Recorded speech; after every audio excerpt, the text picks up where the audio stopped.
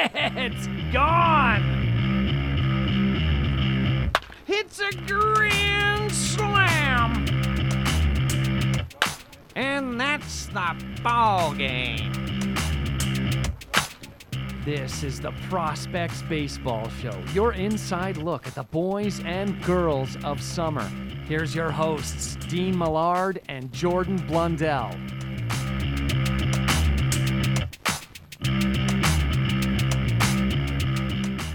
Good afternoon, good morning, or good evening, depending on when you're listening to this. Thanks very much for doing so. This is episode 4 of the Prospects Baseball Show. My name is Dean Millard, and the head coach of the Prospects, Jordan Blundell, is with me as usual. On today's show, we're going to speak to Prospects right fielder Travis Hunt and get his story of how he ended up in Edmonton and some different things like that. So we're going to have a lot of fun. We will go around the horn. We will have history class, baseball memories, take me out to the ball game, trivia, then versus now, an all-time team. All of that we will get through in the next little while. And this is how you can get in touch with us. We're on email, prospectsbaseballshow@gmail.com. On Twitter, it's @prospectspod. You can get Jordan at JordanBlundell4. I'm at Duck Millard. Of course, there's EDM Prospects to follow the team.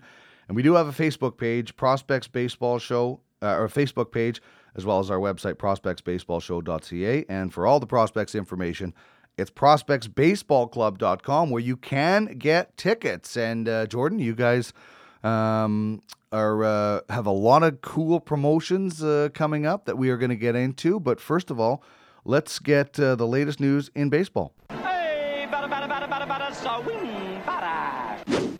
Got him looking at the curveball. Let's go around the horn and get the big news in baseball. All right, so we go around the horn with you guys to start, and the week didn't start that great. You had 3 losses, one to Okotoks, twice to Medicine Hat, but then you rebound with 4 straight wins over Brooks and Okotoks. And just like baseball is a 9-inning game or more, the week is 7 days long, and it can always get better, I guess. Yeah, it's funny. Our week was 10 days long. We had the 10-10 stretch, the gauntlet at the start of the schedule with that smokeout game, taking one of our days off away. I love it. I love going to the yard. I love the guys on the team. It's such a fun atmosphere. The start of the week, we drop a couple games there. We had a little bit of a battle against Okotoks. I think it was a 7-3 final.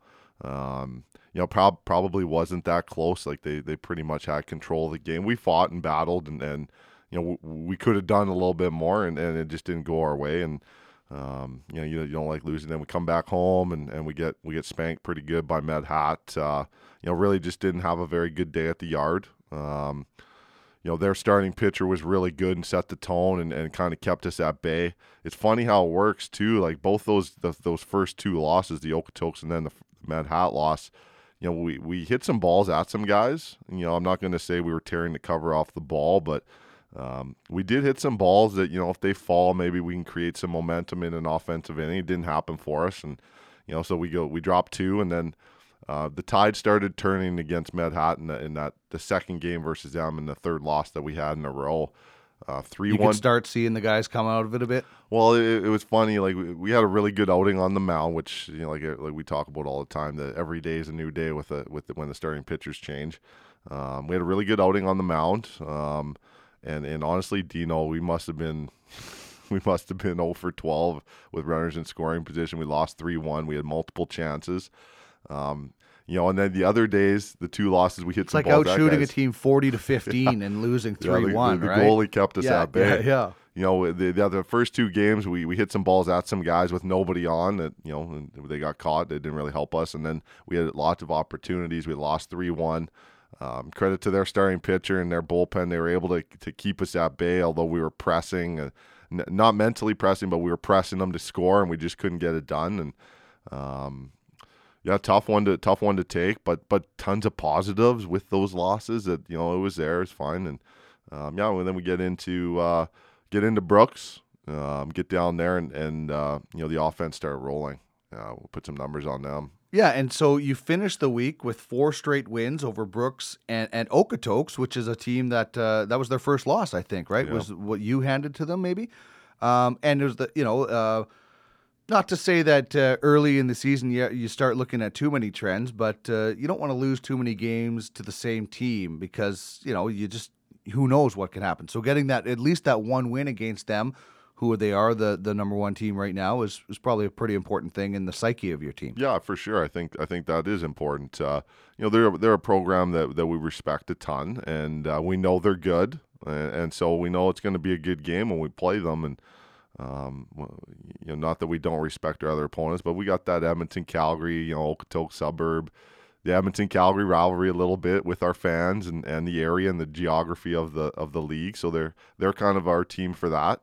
And they had got us a couple times, right? So, you bear down. There was no additional pressure on the guys. It's about playing the game the right way. We're really confident with the group that we have, and we'll come on the short end of the stick like we did in Medhat 3-1, and we had chances and just didn't happen. And then we'll play a couple close games and.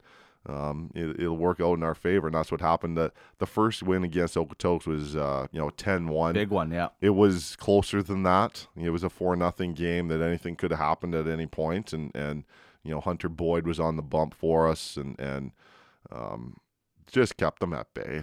He throws a lot of strikes. Yeah, just pounded the zone, mixed his pitches, located, worked quick, picked the guy off. He's so calm. Like, he just seems to be like really calm dude. At least when I was talking to him anyway. Yeah, laid back. That was an off day, but yeah. Laid back Dino and goes about his business, and a really good role model for some of the younger pitchers we have on the ball club is like that. That's how you go about your business right there. So awesome job by Hunter. And then the Sunday game, the rubber match of the 2-game set. Obviously their team's not happy with what happened. They've got a lot of pride in that clubhouse. So we had another great outing on the mound. Matt Erickson from Boulder, Colorado. Again, same thing. Work quick. Within the time frame of your start. He wasn't rushing. He was able to make adjustments when he, maybe lost some command, and that'll happen throughout your start. Like Hunter, you miss a pitch and then get back locked in, and Matt was able to do the same thing. He was able to adjust when things didn't go his way and then get back in the zone.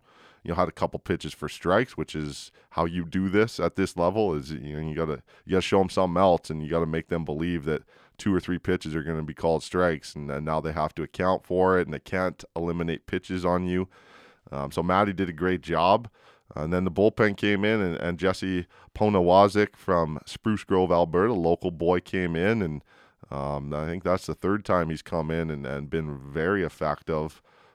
Pounded the zone again, a couple pitches for strikes, and Jesse went to work and shut her down for us, and we were able to take 2 from Okotoks this weekend, which is huge. I mean, every time we win a game, it feels good, and really, regardless of who our opponent is, that's the feeling we're trying to have in the clubhouse. There was a couple days there where, the clubhouse wasn't as fun after the game, and that's why you work hard to put yourself in a position to feel like that after the game and feel that satisfaction of getting the win. And, we touched on this a little bit earlier, Dino, is, you learn a lot when you lose, and sometimes winning masks some things, and you're all excited and happy. We were still able to have some good productive conversation and dialogue after the wins. Some things that we still want to get better at. And I think that's the way the guys want to approach this summer. That's definitely how the coaching staff sees it, is we're trying to grow. There's no plateau. We're trying to improve a little bit every day and see where that takes us. Well, it's interesting. After 10-10, as you put it, you have a relatively light week this week because you have 2 days off, and that's a rarity in baseball. What will we do with all this time? I know. Well, with all this rain, your right field, as we're going to talk to your right fielder, is going to start looking a lot better. That's for sure. But you go to Regina for a 3-game set, so the first time you travel out of province, so that'll be interesting. Please tell your players not to hold Saskatchewan against us Canadians, please. Like, I'm a Manitoban. I'm allowed to make fun of Saskatchewan because they're basically the same province, but don't tell them not to hold Saskatchewan against us, as I jest. And then you're home on a weekend set for Fort Mac.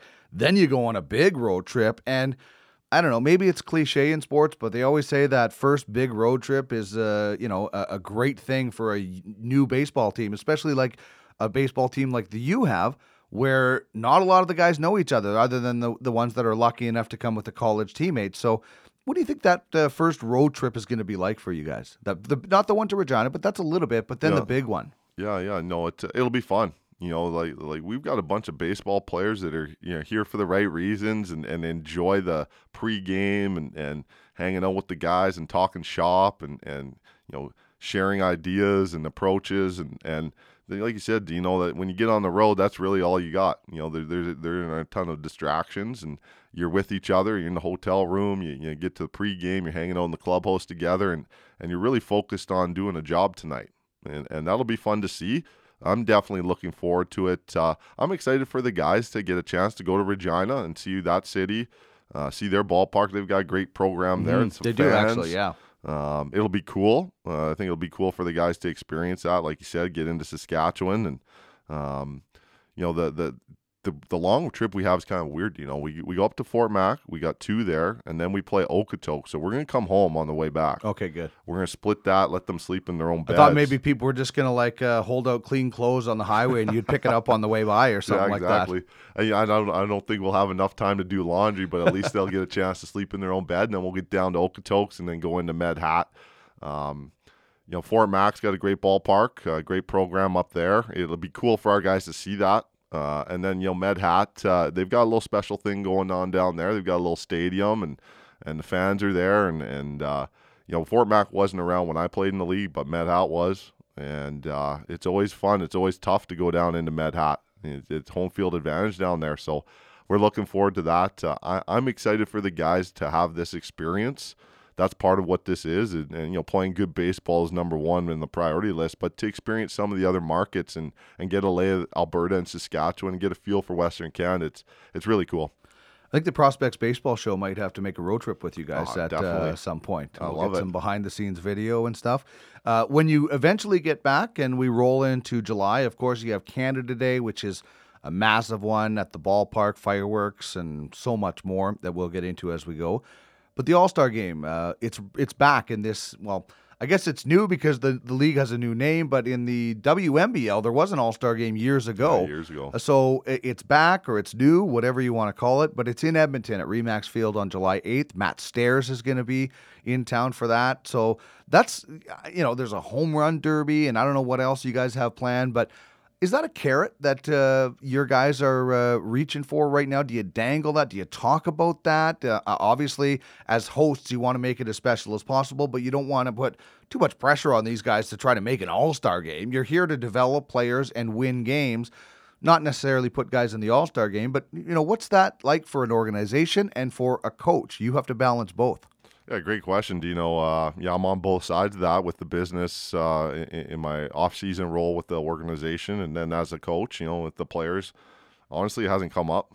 It's not something that we've talked to the players about. I'm not sure if they're aware of it. Not an oversight. It's just kind of down the schedule. We've got other things to. They're focused, man. Yeah, exactly. We've got other fish to fry before we get to that point. Obviously, we'll have a couple guys in that game. We've got a couple guys that are having really good starts to the year.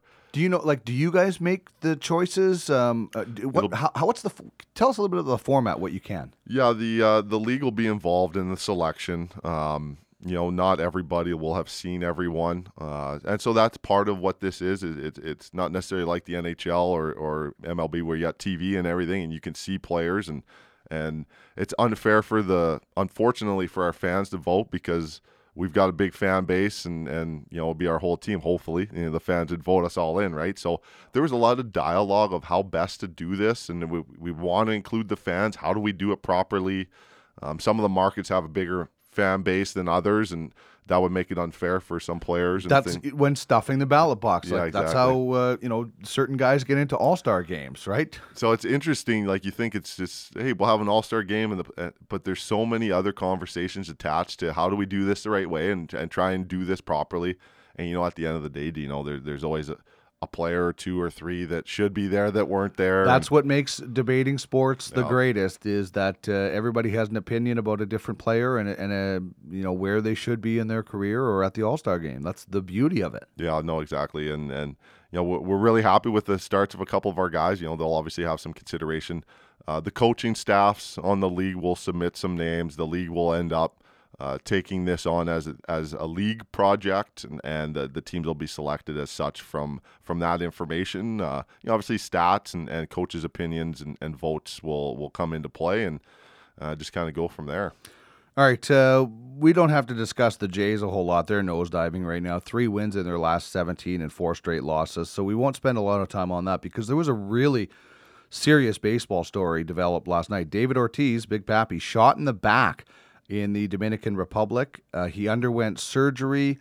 They did some surgery on. He was bleeding from the liver, and they have apparently corrected that. And one suspect is in custody. One is at large. Apparently, David Ortiz is out of danger, but man, that was scary. Like, this guy is, you think he's a legend in Boston?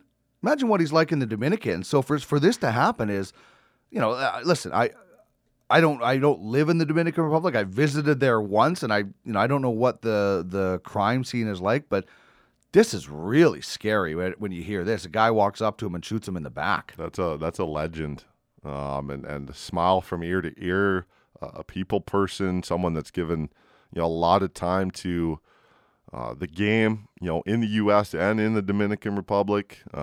Really sad. It looks like like you said, they've got a suspect in custody. There's some video online, apparently, some surveillance type video that you can find. Because they originally thought it was a robbery, but apparently this guy walked up point blank. Like, what is going on? Like, what? It's sad. It's sad that's the state of things sometimes, and glad to hear that he's stable. He was in critical there. He's in stable. It's serious. This is serious. Yeah, well, it is. And listen, David Ortiz is a legend in the Dominican, but also in Boston. And the term "Boston Strong" was after the marathon bombing, or the Boston Marathon bombings. He came out and gave that amazing speech From the heart. So He's a heart Boston guy. Strong for David Ortiz to get through this right now. So for sure. hopefully things develop even after this podcast is posted and we get the big details. So our thoughts to everybody in Big Papi's Corner. Now let's do a little history class. This is where we're going to look back on some dates in baseball history. And I pulled this one out first. For us, 2003, Justin Morneau makes his MLB debut with the Twins, hits cleanup as DH, and went 2 for 4. Imagine your first major league game and you're like the cleanup hitter, which I think there's a lot of pressure on that position. Leadoff obviously is very important to get on base. But does the meat of the order, the cleanup, the 3-4, does it change after the first inning as far as importance? Is it that first inning that it's the most important? Because then the batting orders are all jumbled. Or would it be a lot of pressure to hit fourth in your first major league game? Yeah, the great thing with the game of baseball is like the lineup is designed for a reason. That 3-4 hole is coming back up with the game on the line in the 8th or 9th inning. You hope if it all plays out, right? Exactly. So, that's your RBI guy, and Morneau was a guy that they had groomed, and rightfully so. That's what he was his whole life, and lineup chemistry is important. So, it's something that they had developed him throughout the minor leagues, hitting in the 3-4 hole, being a run producer, driving guys in. And at that point, they felt that he was ready to do it at the big league level. And, obviously he was. He came up and got her done. It's an important position. It'd be like, hey, rookie, you're starting on McDavid's line in your first NHL game almost. 1944, so we go back in time for this one. Joe Nuxhall, at 15, became the youngest Major League Baseball player to ever suit up. He was with the Reds. He pitched 2/3 of an inning. There was a player shortage because of World War II. Yeah. So they were like, where are we going to get guys? We need this guy. He was 15 years old.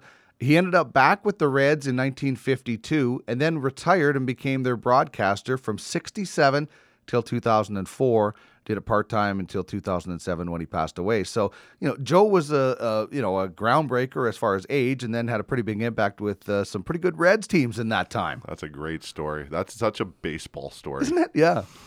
Yeah, no kidding. And tomorrow, on tomorrow's date in 1990, the Ryan Express was doing it again. Pitched his 6th no-hitter, extending his major league career. He ended up with 7. I think he pitched one more after that. Yeah. I'm pretty sure. The Rangers beat the Oakland A's 5-0. He was the first to pitch no-hitters for 3 different teams, and also he was 43. Just another day at the office for the Nolan Express, eh? Just pumps ched. Like, was there... I think Randy Johnson would have been really intimidating to face, but I think Nolan Ryan might have been, especially when he was 43 after what he did to Robin Ventura. I think he would have been really intimidating to face. Yeah. No, there's been some pitchers over the course of the game that, I mean, do you want to face them, honestly? Like Nolan, Pedro coming up and in and not really caring who you are. And Randy Johnson being that big. Like, when you get down the mound at 60 foot 6 inches from the plate, right, and he's basically 7 feet, his stride length is double all of us that are walking around in the city right now. The ball is being released 50 feet from it, not 60. He's so far down the mound, and it's coming dang near 100 miles an hour. And you don't know where it's going. You can definitely understand why John Kruk had the helmet flip in the All-Star game, and Larry Walker. There's a lot of respect there from guys. They know how dangerous and nasty that pitcher is.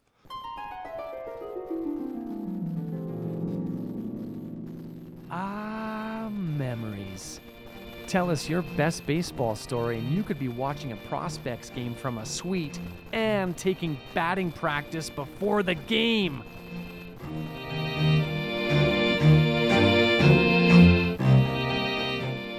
All right, so when we're talking baseball memories, this is an opportunity for you and one other to, as we just heard, watch a game from the suite.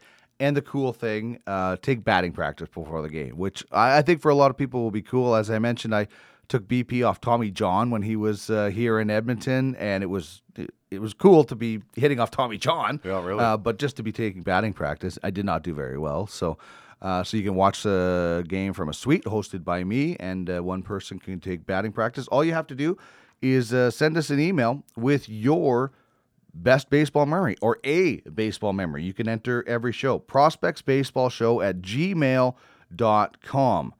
That's prospectsbaseballshow@gmail.com. And Jordan, do you have a memory right now? I actually want to before you get to that. Here's a couple. This is from Justin. It says, favorite baseball memory would have been when the Trappers were around. I would take the bus from Mill Woods by myself as an 11 to 12-year-old so I could go watch. One game, I caught 7 foul balls. Wow. Back then, if you got a foul ball, you could exchange it for a ticket to the next game. So that's how I would attend Season so tickets. many games. Yeah. The money I was given for a ticket would be used towards food and other snacks. The only MLB game I've ever attended was Dodger Stadium, Kershaw versus Mad Bum. Not a big deal. I even remember my first game at the old stadium before it got renovated and became Telus Field. Go Cardinals. That's from a Cardinals fan. He gives it to me all the time about the Dodgers and the Cardinals. This says, hey, Dean and Jordan, best baseball memory, staying up late watching the 88 Dodger World Series Game 1 after Gibby hit the home run. Running around the house, Dad let me stay up way past my bedtime. Worst baseball memory, finding out my favorite Dodger, Pedro Guerrero, getting traded when I was 5. I was crushed and cried all day. That story that he talks about, I'll get to at some point on the show. That's how I became a Dodger fan. So it was pretty cool. This is interesting. This is a baseball memory. It says, my son Tanner Roundy lost his best friend in the October 1st shooting in Las Vegas. After exchanging tears, I told him I would fly him home as soon as I could. My wife had already contacted his coach about 4:30 a.m. Vegas time. When we spoke to Tanner later in the morning, his teammates had picked him up and encouraged him to play their game that night. So less than 24 hours after the shooting, Tanner's very first at-bat, and on the first pitch, hits his first college home run.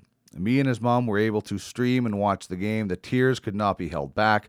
So much joy and sadness at the same time. Tanner told me after the game he did not remember hitting the ball and only remembers rounding first and the rest of the way to home plate. Q was surely with him. I love the game of baseball, and this moment will always be the absolute best moment of mine and my wife's forever. Thank you for your show and all you do. That's an amazing story. That's that's like when Brett Favre had that Monday Night Football game after his dad died, right? Like these stories of, I don't know. I don't even know, divine intervention maybe, but that's something, isn't it? Yeah, Tanner's a special person. I'm glad that story came up. Tanner, like I said, he's a special person. I saw the video of that last year. Tanner plays at my alma mater, University of Jamestown, so I was following what happened. I obviously know the head coach there and was aware of what had happened, and then was aware of Tanner doing what he did. It brought a tear to my eyes in Edmonton, seeing the video of that, and I sent a message down and just thinking about him, and this is 2 years ago. Really sad situation for Tanner to go through, and he's such a classy person. For him to step up for his teammates and play that game and to have something special like that happen, it speaks to the level of his character. He's somebody that cares about people outside of playing the game and trying to do his best. He's just a good person. I couldn't be happier that was what had happened for him in memory of his best friend. And what a sad story. And obviously there was some help there from the man above. Gord says his favorite memory is still Al Coates introducing Ron Kittle to our team in 1982, that he hit a homer and waved to us. We still talk about it whenever we are around a diamond. Ron Kittle, Edmonton legend for his year with the Trappers, and then he went on to a big league career with the White Sox. So you can send your baseball memory, could be any kind of memory, whether it's playing, watching, anything like that, to prospectsbaseballshow@gmail.com, and you can get in the mix. 6 people and a friend will get to watch the game from a suite, and one person will take batting practice. So my memory today is, and it's Russell Martin as a Dodger in San Francisco behind home plate hitting a home run. It was then AT&T Park. My sister-in-law lives in San Francisco, and she got us the tickets. And you know what the great thing is? I was wearing my Dodger gear, and the San Francisco Giant fans were giving it to me, but in such a fun way. Like, you know who Ed Hervey is, right? Yeah. Former Eskimo, now with the BC Lions. He told me one time, don't wear a Dolphins jersey to Raider Stadium. He saw a guy get the jersey ripped off. Like, you don't want to wear opposing gear at Raider Stadium in Oakland, but in San Francisco, it was so nice. They were like, Dodger fan. Like, they were being good. We were going back and forth, and I would clap. It was actually, I felt safe and fun. You were sitting behind the plate? I was sitting behind home plate, with a bunch of Giant fans. That's a good spot to be. You get a little further away from the action. Maybe, yeah. So I've heard some stories. But anyway, that's my favorite. Russell Martin, Canadian, hits a home run. And that and the Metrodome are the only 2 ballparks I've been to. So it's not easy to be better than the Metrodome. It wasn't the greatest ballpark, right? But that ballpark in San Francisco is gorgeous. If you ever get a chance to go, I highly recommend it. You can go out and see where all those Barry Bonds balls landed in McCovey Cove. So that's my baseball memory today. Russell Martin, home run for the Dodgers in San Francisco at that ballpark. What do you got? That's an awesome memory. That ballpark is amazing, like you said. I've got a cool story tied into the Dodgers. So I was at Game 7 2 years ago of the World Series, Dodgers at home versus the Astros.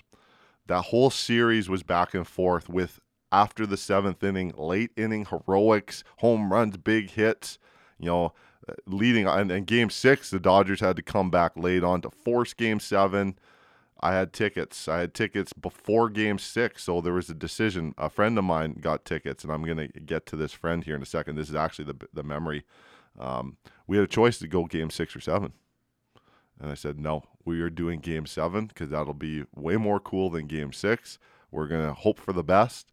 As it turned out, Game 6 happened, so all my buddies like, I can't believe you're going to Game 7 on the text. Everybody knew. I told everyone, if this happens, this is what's going to happen. Okay, so we get to the park. We found tickets online. And then we tried to resell them because we had an extra ticket. We had 3 tickets by accident. Made a mistake on the click. Instead of 2 tickets, you had 3 tickets. You gotta find a friend. While we're in LA. So, and I had been messaging, baseball buddies, like friends of friends. Hey, if you got a buddy down here, we can get him in. Like, and it just didn't happen. It just couldn't happen. So there was like an hour-long wait to get into the gift shop up in the nosebleeds at Chavez Ravine. And for like the ballpark, the whole atmosphere. It takes like 3 hours to get there too, right? Because there's only one way in and one way out, yeah, right? well, we ended up getting there early and staying close by. So we were smart.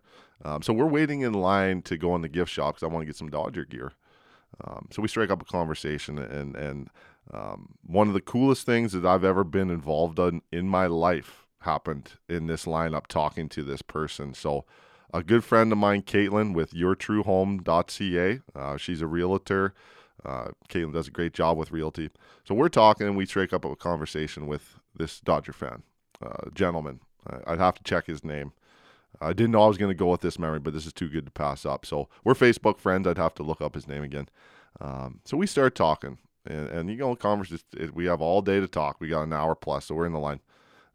We get to the point where we tell him, we've got an extra ticket. We tried to sell it. It wasn't happening, so we're like, I guess we're going to eat this. We'll split the cost. It sucks that we can't. Somebody needs to be here, right? And this dude's the same age. This is, I'm 36, 35, 36. Caitlin's the same as this guy. We started talking, and we basically tell him, like, we've got an extra ticket. And he was talking about his wife and how cool she was. She was like, yeah, go to the game. Yeah, this is important for you. We're like, you know what? We got an extra ticket. Get your wife on the phone. See if she can get down here. And it's traffic. It's LA. It's last minute. It's all this. Does she have a helicopter? Yeah, basically, right? Could she parachute in? So it ends up being that, and this was my friend's decision, that I fully supported. I'm like, if you want, we can still work to try and sell this ticket. It's up to you. And she said, you know what? I want to do something special for this guy. And this is a stranger, but there was such a cool conversation that we had. So basically, how it played out was he got to enjoy Game 7 with his wife in Chavez Ravine. That's beautiful. Awesome story. The game, however, was 2-0 Astros early. Belly was playing first base, made an error early. The Dodgers did absolutely nothing for 9 innings. There was anticlimactic in the crowd, and it was over from the first pitch. So instead of being in Chavez Ravine and 50,000 Dodger fans going bananas, we watched Houston Astros celebrate on Dodger Field. Not a good memory for me, but a good memory for you. Yeah. Let's get back to the action. This is the Prospects Baseball Show. Pleased to welcome in right fielder of the Edmonton Prospects, Travis Hunt, having a really productive season so far. Leads the Prospects in doubles and 8 stolen bases. He's 8 for 8 in that category, hitting .422 in 45 at-bats, which also leads the team, and he leads the team in hits. So, Travis Hunt, welcome to the program. Successful start so far for you here in Edmonton. How's it been? How's it felt? I've been feeling really good. I think the colder weather has been really helping me. If I'm being honest, being from AZ, it gets pretty hot up there when we're playing, especially in the summertime. That might be the first time I've ever heard that, Jordan. And you've been here. You were born here. You don't hear a lot of people talking about the cold weather being a positive in Edmonton, at least for us, and especially for visitors, from Arizona. That's why we love him. And I don't know if Trav's trying to get some extra playing time. I cannot play him anymore. He's played in every game, but we appreciate hearing that. Yeah, that might be a first for me, but a good sign. So let's chat just a little bit about that, because I love hearing how athletes approach the game, and you just feel more comfortable because it's a little cooler as the innings go on, as opposed to maybe the opposite where you were playing. Yeah. I mean, I've always grown up with kind of like a motto, like have a cool head. So I mean, when I'm cooler, I don't know. I feel like everything's kind of smoother. When I'm out sweating a lot in the heat, I don't really like it too much. So this cooler weather helps quite a bit. All right, Jordan, let's chat a little bit about Travis and what you saw in him, what you heard about him, and the reason why he's here. Trav was a guy that we targeted specifically. I got in touch with Travis's college baseball coach early in the process. This would be September. We just started talking about potential guys. I recognize their program as being an up-and-coming program, a program that's had success, has a winning culture, which was important to us, that players understood what it took to win a bunch of games and how hard that is. And then just going through their roster and frankly the stats, that's important. It gives you a little bit of an idea. It doesn't tell the whole story on a player. Stats are only a piece of what you're looking for, and there were good stats there, obviously. So that was appealing to us. I was looking to specifically recruit middle of the order bats and get a bunch of guys, so not one guy had to do all the heavy lifting. So we targeted Travis off the hop, and coach down there had lots of good things to say about Travis. So we pursued him. So that process, went through kind of the fall, and Travis had to, make decisions, and there was other programs obviously interested in Travis. He's a good ball player and a good man. So, we were hopeful. At that point, you play a little bit of the waiting game, try and stay in touch with the player and, let him know we're thinking about him and we don't want him to forget about us. So, we didn't stop the recruiting. It was a player that we really wanted. So, we go through that process. I can't even remember exactly when we got it done for sure. I think it was early spring. We talked through Christmas all the way through, and I had a chance to go down to Arizona. So we had signed Travis at that point, and I'm in Tucson to watch some college games. And this is really good for me to be able to see it with my own eyes, not just Travis and another player from his program that we had signed, but to get a lay of the land on a lot of different programs and a lot of players and speak to coaches and create relationships.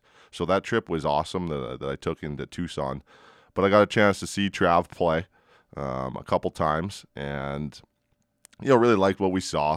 He's in a good program. There were some veteran players in that program. And, Trav was a guy that stood out. He's a big kid, athletic kid, doesn't get cheated, and without knowing much about him other than, a little bit, watching him play the whole game, you can see some things in video, but how does the player approach the whole game, all 7 innings, the ups and downs of a game, the mental focus, the intensity, everything that's required to be a good baseball player, and just see him do his thing. So that was really cool. Made a couple plays in the outfield.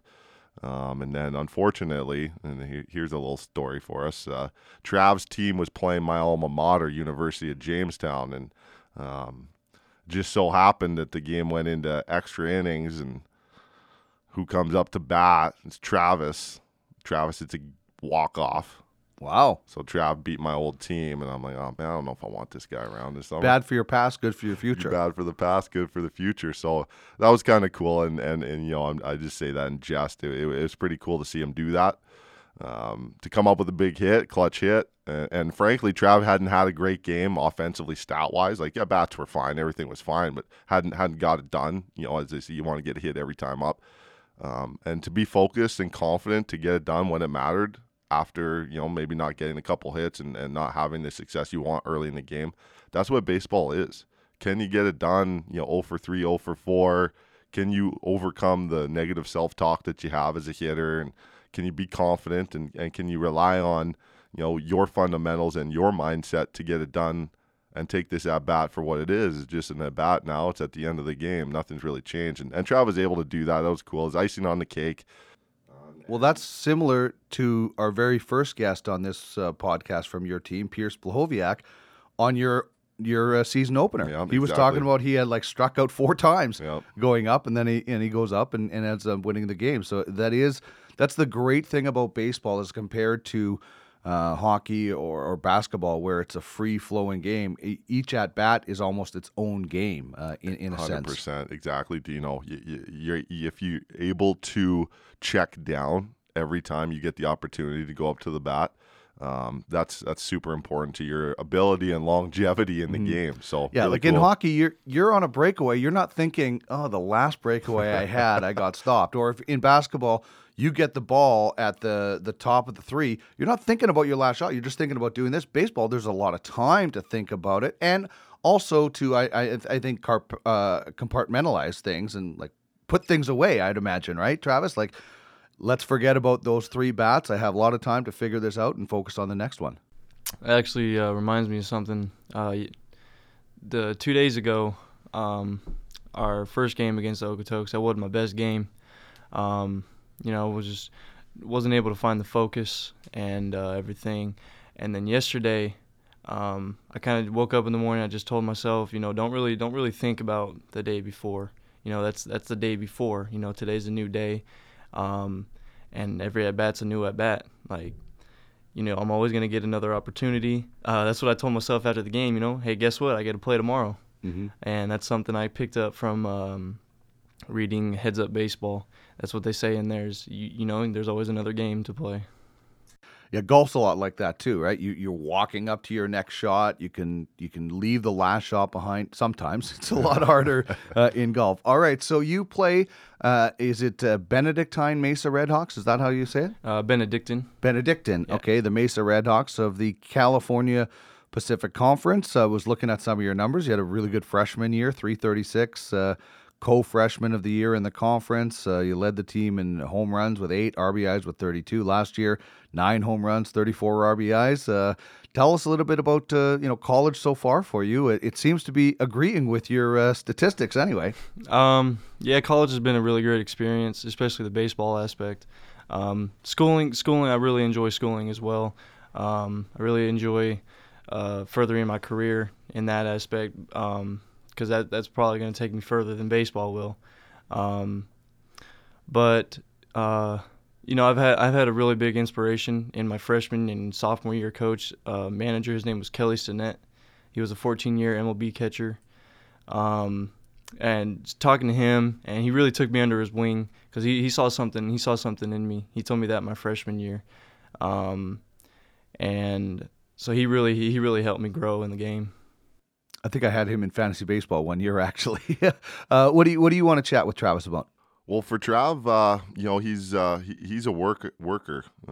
He's a guy that doesn't get cheated and takes care of himself and prepares properly. So, Trav, why don't you just tell us a little bit about where that work ethic comes from and how you were able to kind of solidify a day-to-day approach as you came into college and how you grew that approach to where you're at now. I think that work ethic actually came from having kind of a chip on my shoulder growing up. I was never seen as the big kid. I was always really small until maybe my junior year of high school. So I always had to play scrappy. I always modeled myself after David Eckstein or like a Dustin Pedroia. Getting it done no matter what. And as of late, I've just been a student of the game, really.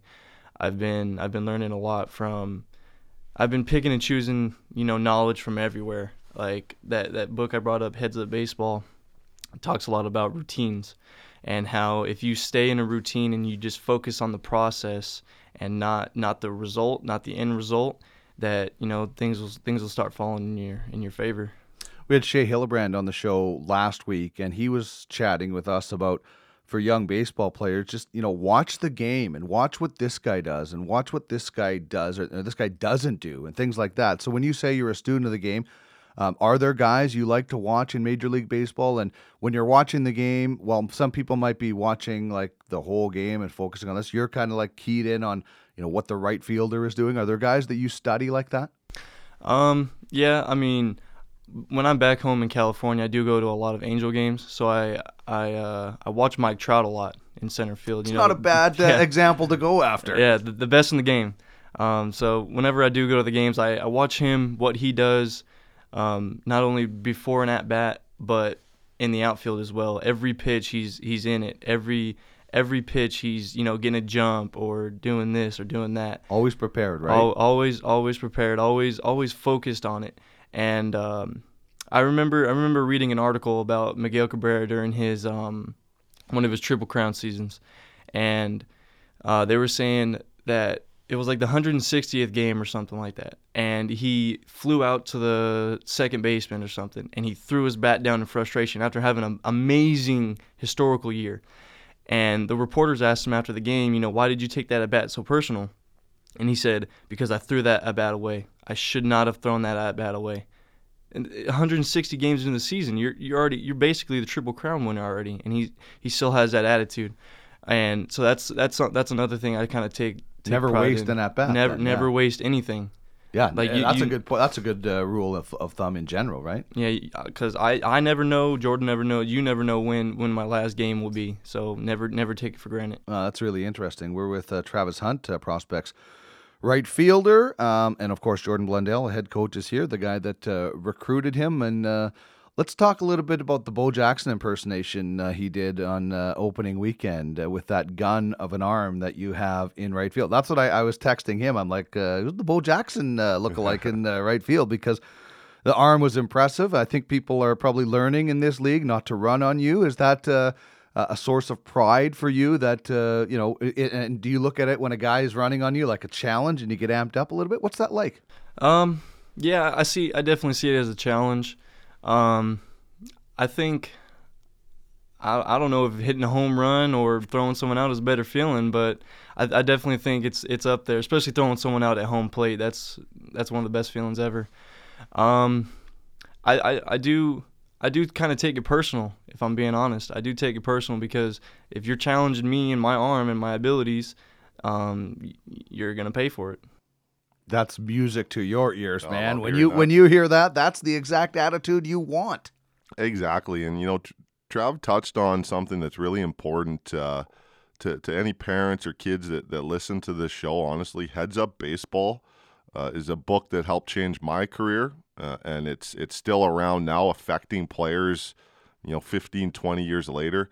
Heads Up Baseball is, a Bible of sorts of how to approach the game. How to be successful inside the game. And success isn't always attached to numbers and stats. Like we said earlier, it's not always about your stats. It's about your ability to make a play defensively. It's about your ability to come up when you're 0 for 4 and go 1 for 5 and hit 200, which isn't great, but might help the team win the game. The team win the game. So Heads Up Baseball is a book written by Ken Ravizza. Rest in peace. Ken Ravizza is a visionary. He was probably the first true baseball sports psychologist on the block. He's a California guy. He's worked with dang near everyone. Longoria, Tulo, some names that you would remember. Tampa Bay's hired him. Toronto's hired him. The Giants have hired him. He's been sought after as much of a commodity as a player, an important player to your team. That's how important Ken Ravizza's been to the game of baseball. I absolutely love that book. Like I said, it changed my career. It helped me get my priorities straight and focused, and took the pressure off some things. You put a lot of negative talk and a lot of pressure on yourself sometimes in the game, and that book helps alleviate that. Not that it won't creep up, but then it gives you the tools to overcome it when it does. And it's awesome that Trav's all about that. I have a lot of respect for Travis, the way he approaches and prepares for the game. I'm not the least bit surprised that book's important to him.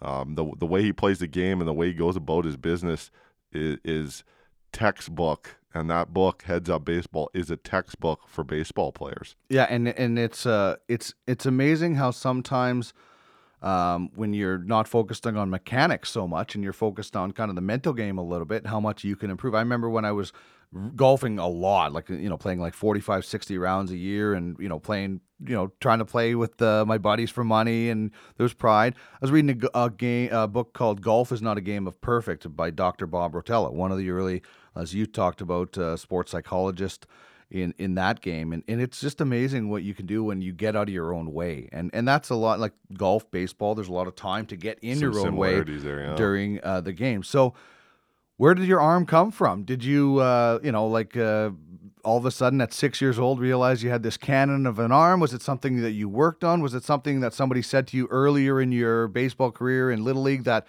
hey, if you do this, your arm could be pretty special? How did you develop that arm? And is it insured?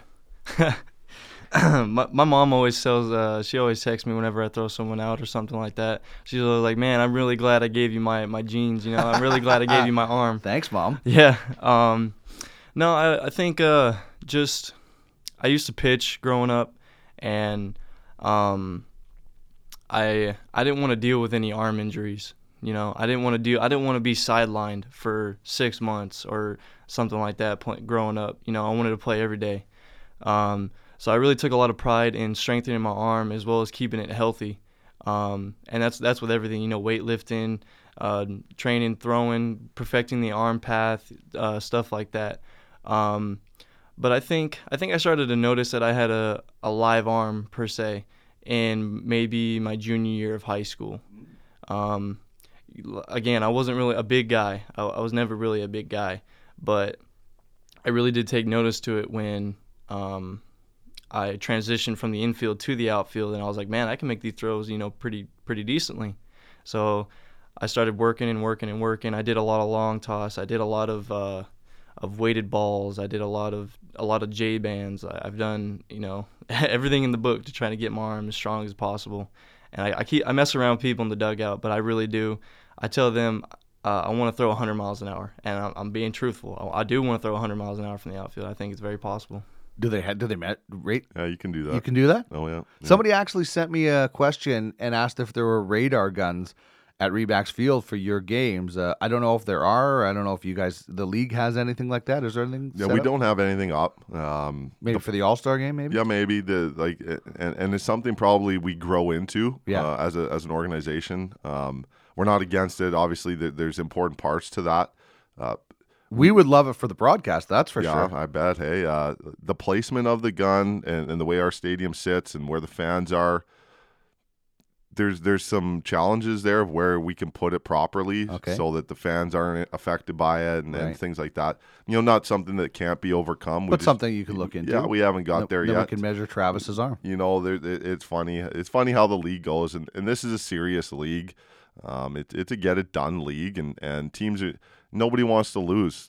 People have a lot of pride. There's a lot of players and coaches that have put their lives into the game, and when they come up here, and if they're not from here, playing the game the right way is important, and trying to win a baseball game is what this league's all about. So it's been cool to watch the transition. We've played a couple of teams a couple of times now, and balls get hit to right field, and Trav's out there. There was some testing done early. Some teams and coaches wanted to find out. They found out, and Trav put a couple guys back in the dugout, and not too long after that, there were some stop signs getting put up on the base pass. For sure. So it's been cool to see. Speed. I know you have some speed. You like to steal bases. You have some power. Obviously, the defense. Is there somebody that you model yourself after? Is there a particular player that, not that you're saying I'm going to be him, but that's the style I want to be? I mean, it'd have to be Mike Trout. Mike Trout, he took after the mindset of Derek Jeter, and Derek Jeter was like hustle out everything. The same thing, never take it for granted. And that's how I want to be. I'm not in center field, obviously, but yeah, I want to be that 5-tool guy. Like I want to have the power. I want to have the speed. I want to have the arm, the defense, you know, everything. And I figured Mike Trout, the best player in the game, is probably someone to look after. Do you look at him as a 5-tool player? Yeah, Trav is a 5-tool player. He seems to have all the attributes of it, for sure. You know what? And then, power comes with age. You know, sometimes younger players, you know, they want to put up numbers because that's what gets seen and scouts and all that stuff. That's what grabs the headlines, right? For sure. Yeah. And, you know, true swings, power develops as you age. And your ability to strike the ball in the right spot in the hitting zone and you know, technique, and there's a lot of things that come attached to that, and scouts will tell you power numbers increase as you get older because you learn. You become more experienced as a hitter, and you know what you're looking for, and you don't waste swings, you don't waste at bats like Trav talked about. So I think there's more mature power coming for Trav, but as far as an athlete, he's an electric athlete with power potential that he puts on display. I mean, he hit a ball center field against Okotoks that they couldn't track down in the big outfield. At Remax? Yeah, at Remax. And that's one of the things about our park that hopefully the fans understand, and it's all right if they don't. I'm not saying it like that. The ballpark out into the gaps into center field is massive. Mm-hmm. So at one point it was the third largest outfield in North America, and I bet you it still is, because they don't make big ballparks anymore. They're making them small for the fans and get the power numbers up, and that's why part of the reason the power numbers are high is the ballparks are smaller than they used to be. Having said that, like the ball Trav hits out of every other ballpark in our league. And it's a no-doubter out of every other park in our league, and it's a trot out of the box. In our park, it's not, and that's obviously no knock on Trav. Like big leaguers have trouble getting the ball out of our ballpark in that specific area. So, really cool. Trav busted out of the box. It was a triple off the bat. Literally, their fast center fielder couldn't track it down with all that room. That's how hard the ball was hit. Pretty cool to watch. And pretty fun actually to watch Trav run the bases. He's a big kid now. I know he talks about he wasn't the biggest kid growing up. He's a big boy now, and he plays the game the right way. You came with a Red Hawk teammate, Austin Kennedy or Kennedy? Kennedy. That's good. Sounds like Canada. So, tell us about what attracted you to Edmonton and becoming a prospect. I think it was just Jordan. Contacted me in the fall. I've never played summer ball. I've never been, part of any type of league during the summer. During the summer, I always trained and, tried to get stronger and faster and bigger for the following year. This is my first time, playing any kind of summer league. This is my first time out of the country as well, out of the States. But I think the opportunity, once it presented itself, I was all for it. And Jordan was talking about how I had other opportunities to weigh out, and I did. But I think I did make the right decision coming here, because this is, it's a beautiful city. I love the fans. We have a lot of turnouts, which is actually it's honestly really, really fun to see that. And experience that, especially when you make a big play or you do something, you hear the crowd cheering, it just gives you the chills. Yeah, that opening weekend was awesome, and hopefully you guys go on a long playoff run. The All-Star game is something that you can strive for, because there'll be a big crowd for that one for sure, and a few other games. Obviously, when you have a guy like Travis and others, you can be aggressive on the base pass. You can't if the speed is a 7 out of 10 instead of an 8 or a 9 out of 10 it is, you probably wouldn't be able to steal as much. Is that the roster that you've built allows you to be aggressive? And with a guy like him and some others, it must be pretty fun to put those calls on. Yeah, for sure, Dino. Great point to touch on.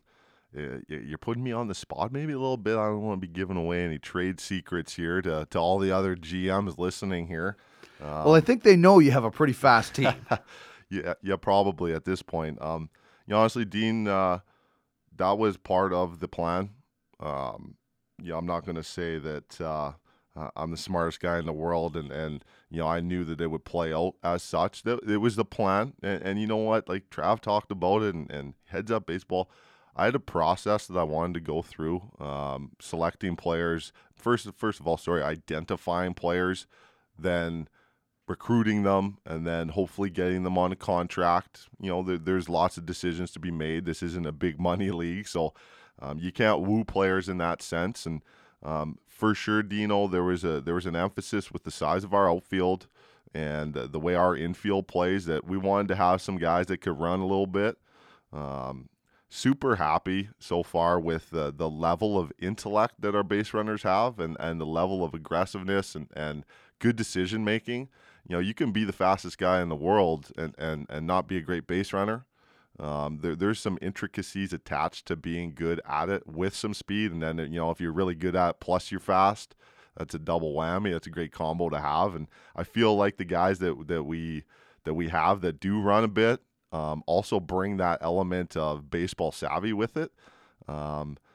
and there's only so much you can know about a player when you're talking to him on the phone and texting, and you get a feel, he kind of gets the game and whatnot. Yeah, it's hard to tell how fast the guy is by talking to him, right? Yeah. But you can get the numbers. That's it. Yeah, you get the numbers, and it's like baseball fast versus on a clock fast, and they're two different things. Track fast versus baseball fast. Exactly. Yep. You can put down a great time and not be the best base runner and get bad jumps and run slower than your ability says you should be doing. And yeah, like I said, we're really happy with the level of baseball acumen that the players that have come up here have brought. And you know what? The other cool thing about that is when they can get together and talk. So we had a conversation yesterday in the game, a couple of base runners in a situation, and we went through some potential scenarios. And we were trying to get some information off their pitcher and trying to make a decision of whether we would try and steal a base or not, and when would be a good time. And I absolutely love that conversation as a coach, as a baseball person, as a fan of the players that I have on the team, to be able to be involved in a conversation that was, it's a 35-second conversation that has, big implications on the outcome of the game, and to hear everybody's opinion and to spitball an idea and get to a decision and make a decision. And, if this happens, we'll decide to do this. And there's so many moving parts that if it doesn't happen, are we doing it still? And that conversation yesterday was really cool to have. I've had a bunch of those conversations with Trav already. Just kind of ideas, who's hitting in front of you, who's hitting behind you, how we want to approach maybe being more aggressive versus less aggressive, depending on the outs, the count, who's hitting. And that's an open dialogue between Trav and I, and Trav's showing me that he can make good decisions. So we can just have a brief chat on the idea behind it, and Trav's allowed to do and read what he sees and play the game of baseball. And I love having players that can do that. You must love the aggressiveness so far, because I'd imagine, maybe this is not a good comparison, but when I play MLB The Show, I want to steal every time I get on first base, whether the manager tells me to or not.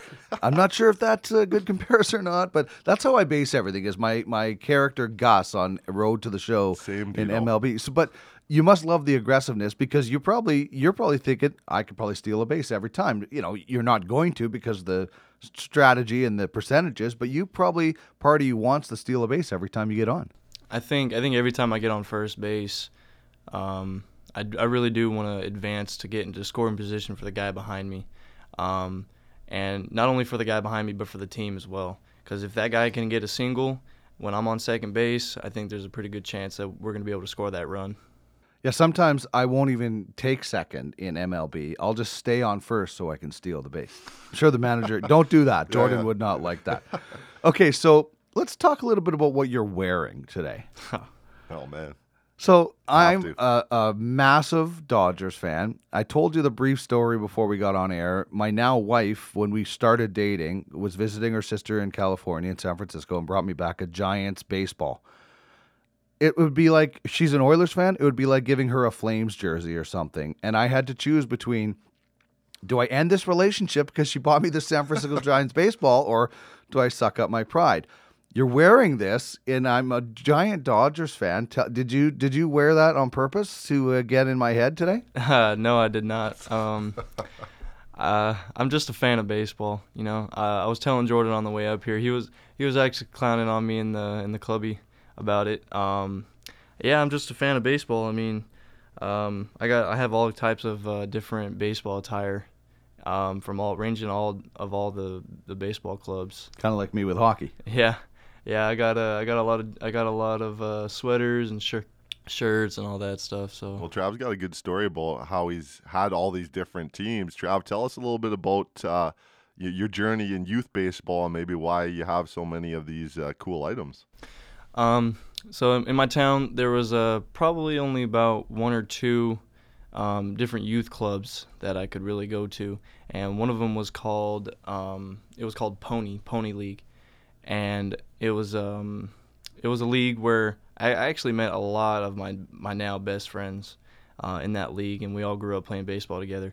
But they have certain teams, and the teams are modeled after, you know, the big MLB teams, so like the A's, the Dodgers, you know, all that stuff.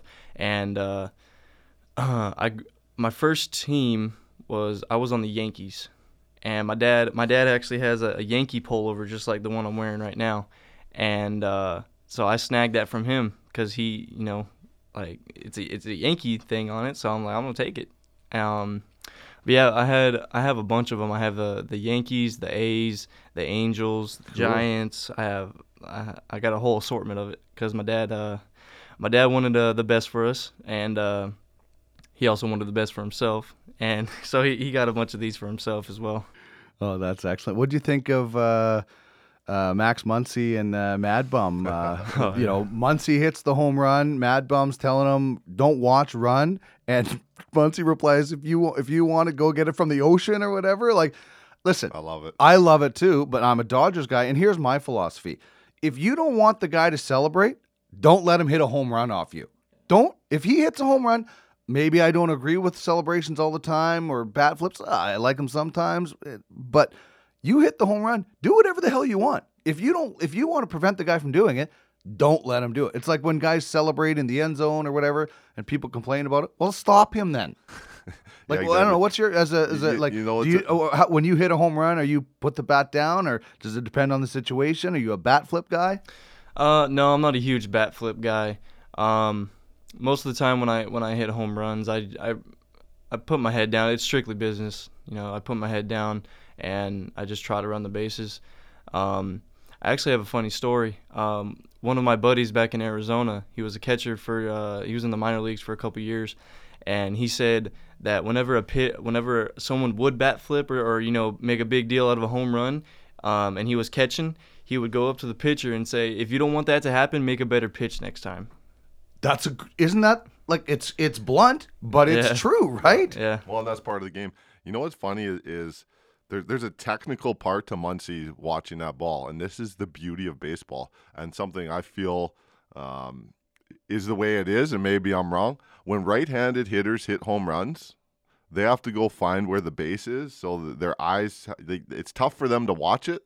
When lefties pull a home run, they're going that way anyway, and that's why lefty home run swings are so majestic looking, because when they catch it, they're watching and going the same way, and it makes it that much more fun to pull a ball of the ballpark as a lefty. So Muncy pulls one, he's obviously going to watch it for 90 plus feet as he gets to first base, thus inducing kind of a cooler home run look and all that kind of stuff. I totally agree with that. I mean, he caught that ball.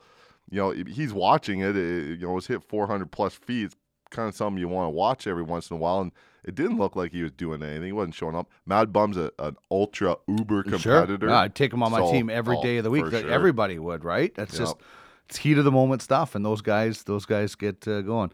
All right, let's wrap up. You know, we broadcast the games. Your family been able to watch the games on online, and what do they think of it, and what do you think of Edmonton so far? Yeah, my family, they've watched every single game, all of them, and they actually just got a brand new TV, so they're all pumped about it. They can put it on the TV, and they're all the whole family. My grandparents live real close by, and so they come over. My aunt comes over. They all watch me play. Watch parties. That's Yeah. awesome. And you know, they can't make the long journey out here to watch me play. So I really like that there's an opportunity for them to be able to watch me. We'll have to start advertising in his hometown with some exactly. local businesses and stuff. In-N-Out Burger on the commercials there. That's right. Travis, thanks so much for joining us this morning on the podcast, and best of luck this week and the rest of the season. Thank you very much for having me. Appreciate it. It's fantasy time. Fantasy baseball, that is. Who needs to be in your lineup? Swing and a miss. He struck him out. Verlander has done it again. The second no-hitter in his young career. And who shouldn't? We've got the latest info to help you dominate your league. Bumgarner's 1-0. Bellinger swings. High drive. Center field. Hit the wall. Grand slam. Cody Bellinger. It's go time. All right, well, we know Cody Bellinger and Justin Verlander should be in everybody's lineup, but a couple of names that are also going to be either waiver claims, or if you were like me, you had them stashed on your roster. Dallas Keuchel and Craig Kimbrell. Keuchel finally signs with the Braves. And we talked about this last week, that it was going to happen after June 2nd when they didn't have to give up a pick. And Kimbrell ends up with the Cubs. And the Cubs they're going to take their time. They're in tied with Milwaukee last time I checked in the NL Central. And they kind of say like they're going to be like getting him thrown in the bullpen a little bit. They're not rushing him, which is the smart move. I would like the Braves to get Keuchel in the lineup as soon as possible so I can get him in my fantasy lineup. But what kind of a fantasy impact do you think these guys are going to have? My goal is to either have Keuchel help me really get into the playoffs or sell him at the deadline. Yeah, it's a great strategy. And both guys, you can take your time, set them up, get them ready properly, which they're probably not that far off. They've been training. They're professional. They've been athletes. throwing sim games and things like that. Kimbrell's going to help anybody that has him. He's a strikeout guy. He's a low whip guy. He's going to pick up some saves. That's something the Cubs needed. They're in tight games a lot. I could see him putting up 20, 30 saves even this late in the year coming into it. That's huge value for you to add that to your lineup. I'm not sure who has him in our league. Both guys are gone. And I know both owners were waiting for this day for sure. And then Dallas Keuchel, you know what? That's a pitching-rich franchise. Guys that pitch there do well. He's got Brian McCann there, a former teammate in Houston. There's going to be some chemistry and some symmetry there already. Look for both guys to be fantasy players right off the hop. And for you, Dino, that hopefully you can sneak back into where you need it, and that guy helps you out on a playoff run. Yeah, this week did not go so well for me. After like 2 really strong weeks, I came back to earth. I think I was like 9-3 and 9-3 I lost. And so remember I told you I made that ridiculous run and I gained like half a game. I lost like a full game after 1 week. So the fantasy baseball, especially in baseball, there's so many swings. What's going on with you and your fantasy baseball team right now? Is there anybody you're looking to add, unload? You know what? Edwin Encarnacion killed me this week with the bird. He had 5 home runs. You were playing him? Yeah. Okay, I was going to say. Absolutely killed me. Without his numbers, I take that week from my opponent. Double league does the Ed Wing fly around the bases a few times and sunk me this week. I loved him as a J. So that hurt. I lost 9-3. And it was, we were close in every category. And again, the vultures are going to be circling. But for some fantasy tips, there's a player in Tampa Bay that's always been viewed as an offensive catcher. Travis d'Arnaud had a huge week. I know he's going to be available in a lot of leagues, and maybe something that you want to take a look at to get some offense out of that position is huge. There is one more guy that was real interesting. Oh, yeah. A starting pitcher / relief pitcher that can maybe get some dual slotting on your roster. Ryan Yarbrough had a huge year last year. It's kind of one of those openers, mid-inning relief guy. Throw 4 innings from the 2nd through the 6th or close the game down for 3 or 4 innings. He's a high K-walk guy, meaning that low whip. You can fit in on your starting pitcher, your relief pitcher, or just your pitcher slot. He might be a guy that somebody wants to look at replacing maybe one of your stars that's going through the midseason numbers crunch. And he's a guy that throws 2 or 3 times a week potentially, so you can pick up some innings and some Ks, help your whip, help your K-walk. He might be a guy you want to take a look at, Dino. If you have any fantasy baseball questions, comments, or smart remarks, you can send us an email, prospectsbaseballshow@gmail.com, or hit us up on Twitter @prospectspod. Jordan will put his fantasy baseball obligations ahead of the prospects. So even mid-game, if you have a prospect or a fantasy question, send him a text or a tweet mid-game. He'll get back to you while he's directing Travis Hunt double steal or something like that. So that's a little bit of fantasy baseball. Play ball! Take me out to the ball game. Take me out with the crowd. Buy me some peanuts and cracker Want Jack. 2 tickets to an upcoming prospects game? Get your thinking ball caps on and answer this baseball trivia question.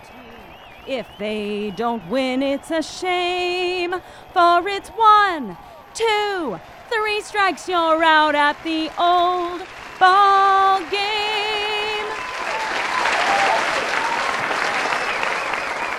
All right, before we get into Take Me Out to the Ball Game trivia, that is Christine Bandelow, and sitting right here in this chair, recording that. Wonderful voice, great actor. Her husband, Kevin Dabbs, is, well, they're both really great friends. They sung at our wedding, the two sweet. people that do all our voice work. So if you're ever looking for quality voice work, just send us a note. We can hook you up with Christine Bandelow and Kevin Dabbs. They do all the voice work for all my podcasts, and she's got a wonderful voice. Yeah, that's great. So our trivia question today is, we talked about Nolan Ryan in baseball history, so we're going back to that a little bit. Who was the last Major League Baseball pitcher to throw a no-hitter? So basically, when was the last no-hitter? There's been a couple of close ones, and at some point we're going to get into, would you take a guy out during a no-hitter? We don't have time for it today, but as a coach manager, would you take... I hate when it happens, but there is sometimes bigger things. I don't know what's bigger than a no-hitter, but anyway, we'll get into that at some point. So who was the last Major League Baseball pitcher to throw a no-hitter? You can email us, prospectsbaseballshow@gmail.com with your answer, and if you're correct, we'll get in touch with you about going to an upcoming Prospects game. As for last week, who did Shea Hillebrand finish his career with? The mighty Dodgers. Short season, but he played with the Dodgers with them to wrap up, and what a conversation that was with Shea last week. If anybody missed our interview with Shea Hillebrand, be sure to go back and check out episode 3. He was very open and honest and had some really important advice, I think, for some young ball players. The pitch, there's a long one to right field. Forget about it. This one is headed for New Jersey. High into the upper deck. Barry Bonds with a spectacular 3-run homer. Who is the best left fielder of all time? How about your favorite shortstop ever? What a double play by Ozzie Smith. Oh, mercy. It's time to build your all-time team. All right. Thank you very much, Kevin Dabbs. All-time team today. We're talking shortstop. This is how this works. You can email us one of two ways. You can email us who you think is the best of all time at each position. So we're doing all position players. So one being starting pitcher, right through to right field. We're doing a DH and a reliever. So 11 in total. Jordan and I are going to reveal ours one at a time, but you can send us your entire team, either your favorite players at each position or the best players at each position. And each category is going to produce a winner, and they get winter banquet tickets, which is going to be really exciting as you guys reveal more plans about that. So a pair of tickets to the winter banquet for somebody that reveals their best team, who they think is the best, and somebody who reveals their favorite. And we do both, and we're doing shortstops today, which is my favorite position. I never played shortstop except for when I managed a slow pitch team and I made myself the shortstop. But I always played like second base or catcher when I was growing up playing baseball. And I just love, so in MLB The Show, my guy is a shortstop, and then they try to move you to third base, and I said no, and they bench me, and then so anyway, I'm just a shortstop, okay? So this is my favorite position. I'm really excited about it. So I'm going to start with my favorite shortstop, Okay. the Wizard of Oz. We just heard him in that intro. 13 straight Gold Gloves at shortstop. It's interesting. He started in San Diego and was pretty good. Finished second in Rookie of the Year voting, and then there was this contract dispute that his agent took out a help wanted ad in the paper saying like this baseball player is looking for other work. And then the owner's wife responded by saying, well, you can come be my gardener. And it was like, okay, there's never going to be a happy ending for this. So he ended up getting traded for, I can't remember the guy's name, but he was a shortstop that had flipped the bird to the fans in St. Louis. So Whitey Herzog was like, we got to fix this. So they make that trade. And what do you know? Ozzie Smith dealt to the Cards, wins a World Series in 82, and like I mentioned, 13 straight Gold Gloves. Did not have a lot of power, sometimes struggled at the plate, but he was fast. Like we've talked about Vince Coleman, Willie McGee, Ozzie Smith, all these guys, and he had speed to burn, and obviously, one of the best defensive shortstops ever. The Wizard. And the backflips. The backflips were awesome. So Ozzie Smith, for me, his range was so incredible. Like it was like I never thought there was a ball he couldn't get to almost. So No, totally. that's my favorite. What do you got for favorite? My favorite of all time, the shortstop position. The clutch acronym attached to a player is a little bit of a fairy tale. There's like you hit the big shot in basketball, but you miss a bunch of them. But when you hit it, you're clutch and all that kind of stuff. My favorite of all time is Derek Jeter. Derek Jeter is that guy. What was he, Mr. November, for that home run the other way in the short porch in Yankee Stadium? His ability, his big game ability, the big play ability, the confidence, the professionalism.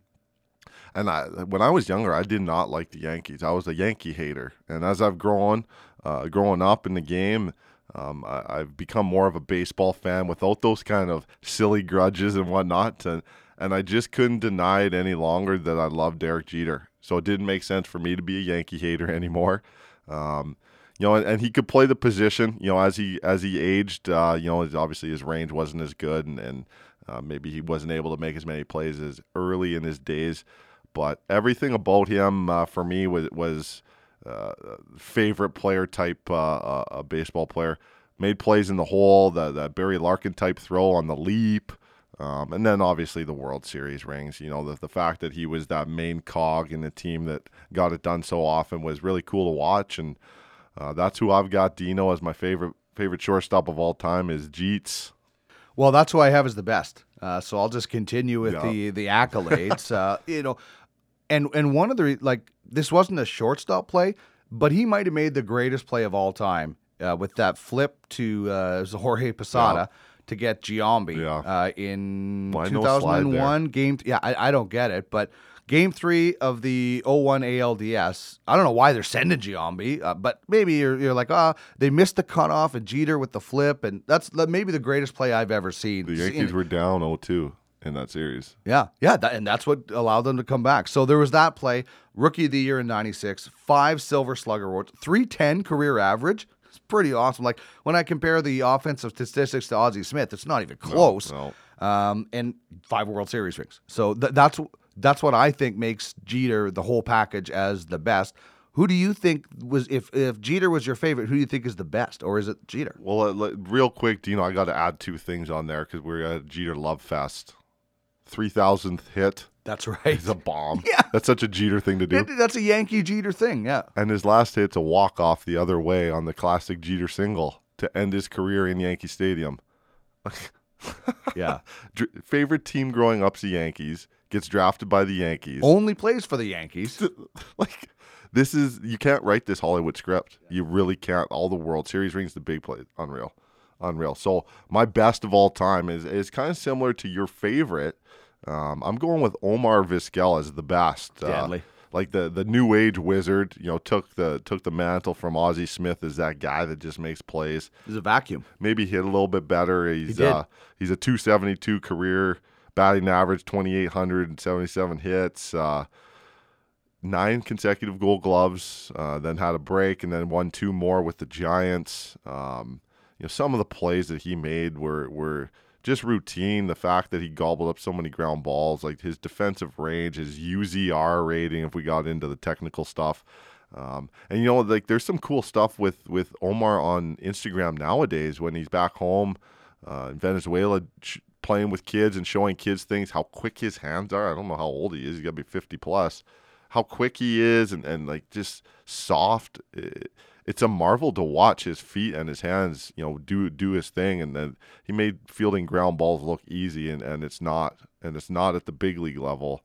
And for him to make it as easy as he did, he's my best of all time. Defensive shortstop Omar Vizquel. All right, send us your best and your favorite, or one or the other, to prospectsbaseballshow@gmail.com, and we can get your thoughts on who you think is the best and who you think is your favorite, and you could be going to the Winter Banquet. So we're talking shortstop. That leads us perfectly into our final segment, Then versus Now, where we take a look at something in today's game versus many years ago when it didn't exist or it's changed. And I don't know. Do you have another hour? Because we're talking about the shift here. We're really going to do it. We're going to do it. We're talking about the shift. I hate it. I think it's I think here's my solution.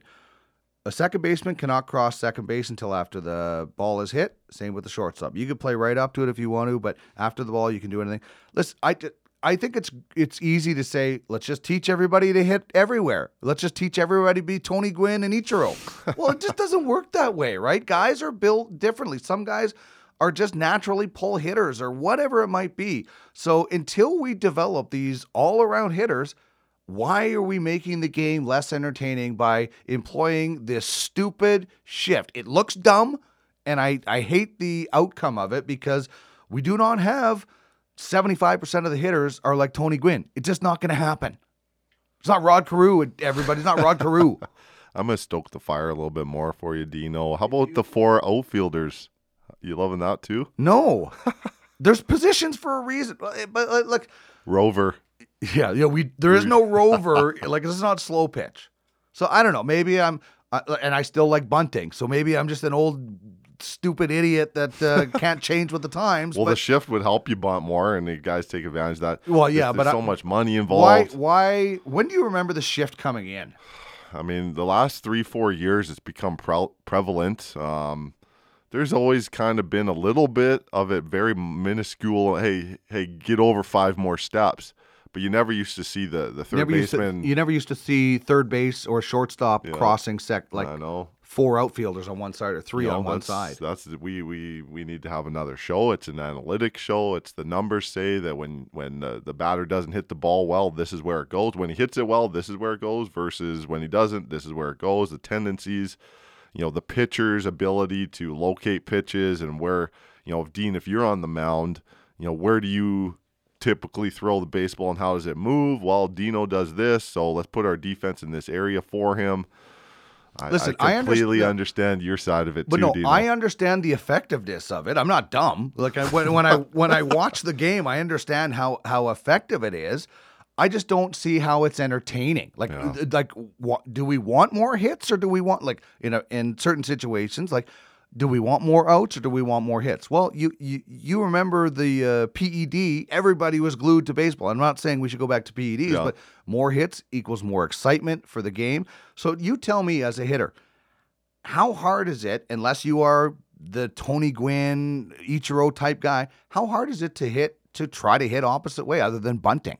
It's really hard. Really hard. So why are we doing this? I know the effectiveness, but you know what? The trap was effective in the NHL. It sucked the life out of the game, and I think this is doing the same thing. Well, you got a good argument here, Dino, for it, and a real good comparison with the trap in the NHL, and it was boring. It was 2-1 games. There was hooking and holding, and they did a good job, and they had to buckle down to get that out of the game, and the speed of the game has increased now because of it. It seems like one of those things. The cat's out of the bag on this. How do we put it back in? How do you now take the shift away? The genie back in the bottle. Yeah, exactly. And now guys are pulling the ball through the 3-hole. That's a lefty between first and second that they're preventing now. How do we go back to saying no, you can't do that? And then balls are sneaking through. And now pitchers are oh man, they've definitely got something on their hands here. So as a coach manager, do you like it? It's a tool. Do you use it a lot? I haven't yet. I haven't noticed it. No, I haven't done it yet. Like, we're learning the other team's tendencies a little bit now. Honestly, Dino, I wouldn't put it past us to do it. We've moved guys. You'll never be allowed back on this show. Even though it's a prospect show. I got a decision to make, I guess. Guys, we're going to have to give up that we can't spot. Do the shift. I got a show with Dino tomorrow. I got a podcast to do. We've moved some guys a little bit based on what we think so far. At that, kind of the old school level, hey, get over 5 more steps. At the youth level, through my career, I have used it. I have stacked the infield. We may do it. We may not. I wouldn't put it past us. At the end of the day, if their hitter cannot do anything but this, at the end of the day, if that's what's going to help us win a game, we're going to do what we need to do. Yeah, like I said, the effectiveness, I understand. I just don't know how baseball people can think this is at all exciting. And part of the game is being entertaining. You want to win, sure. But you can create the rules to create more excitement. Anyway, I don't like the shift. I know its effectiveness. I know I'm probably maybe in the minority with people saying, well, just teach people to hit better. But I don't think that's as easy as it sounds either, right? Oh, man, when you're facing 95 plus, Like, do you with start at like hammers and 8 years sink, old and you're like, okay, Jimmy, start hitting the other way? They do. I mean, that is you're right, Dino. I mean, That's what it will have to not take. easy. It's not easy. And then when you put in the fact that it looks easy on TV, but you're facing, 3-inch run and curveballs that are dropping late, and it's busting in at 98 miles an hour, and it's sliding about 3 feet. Not as easy as saying, hey, man, just hit the ball the other way. Yeah, it's not at all. This has been a lot of fun today. We spoke with Travis Hunt, right fielder for the Prospects, and, of course, Jordan Blundell joins us every week. You guys got a busy week. Thanks very much for coming in today, and good luck, man. Thank you, Dino. Great show, man. Ban the shift. It's gone! It's a grand slam! And that's the ball game.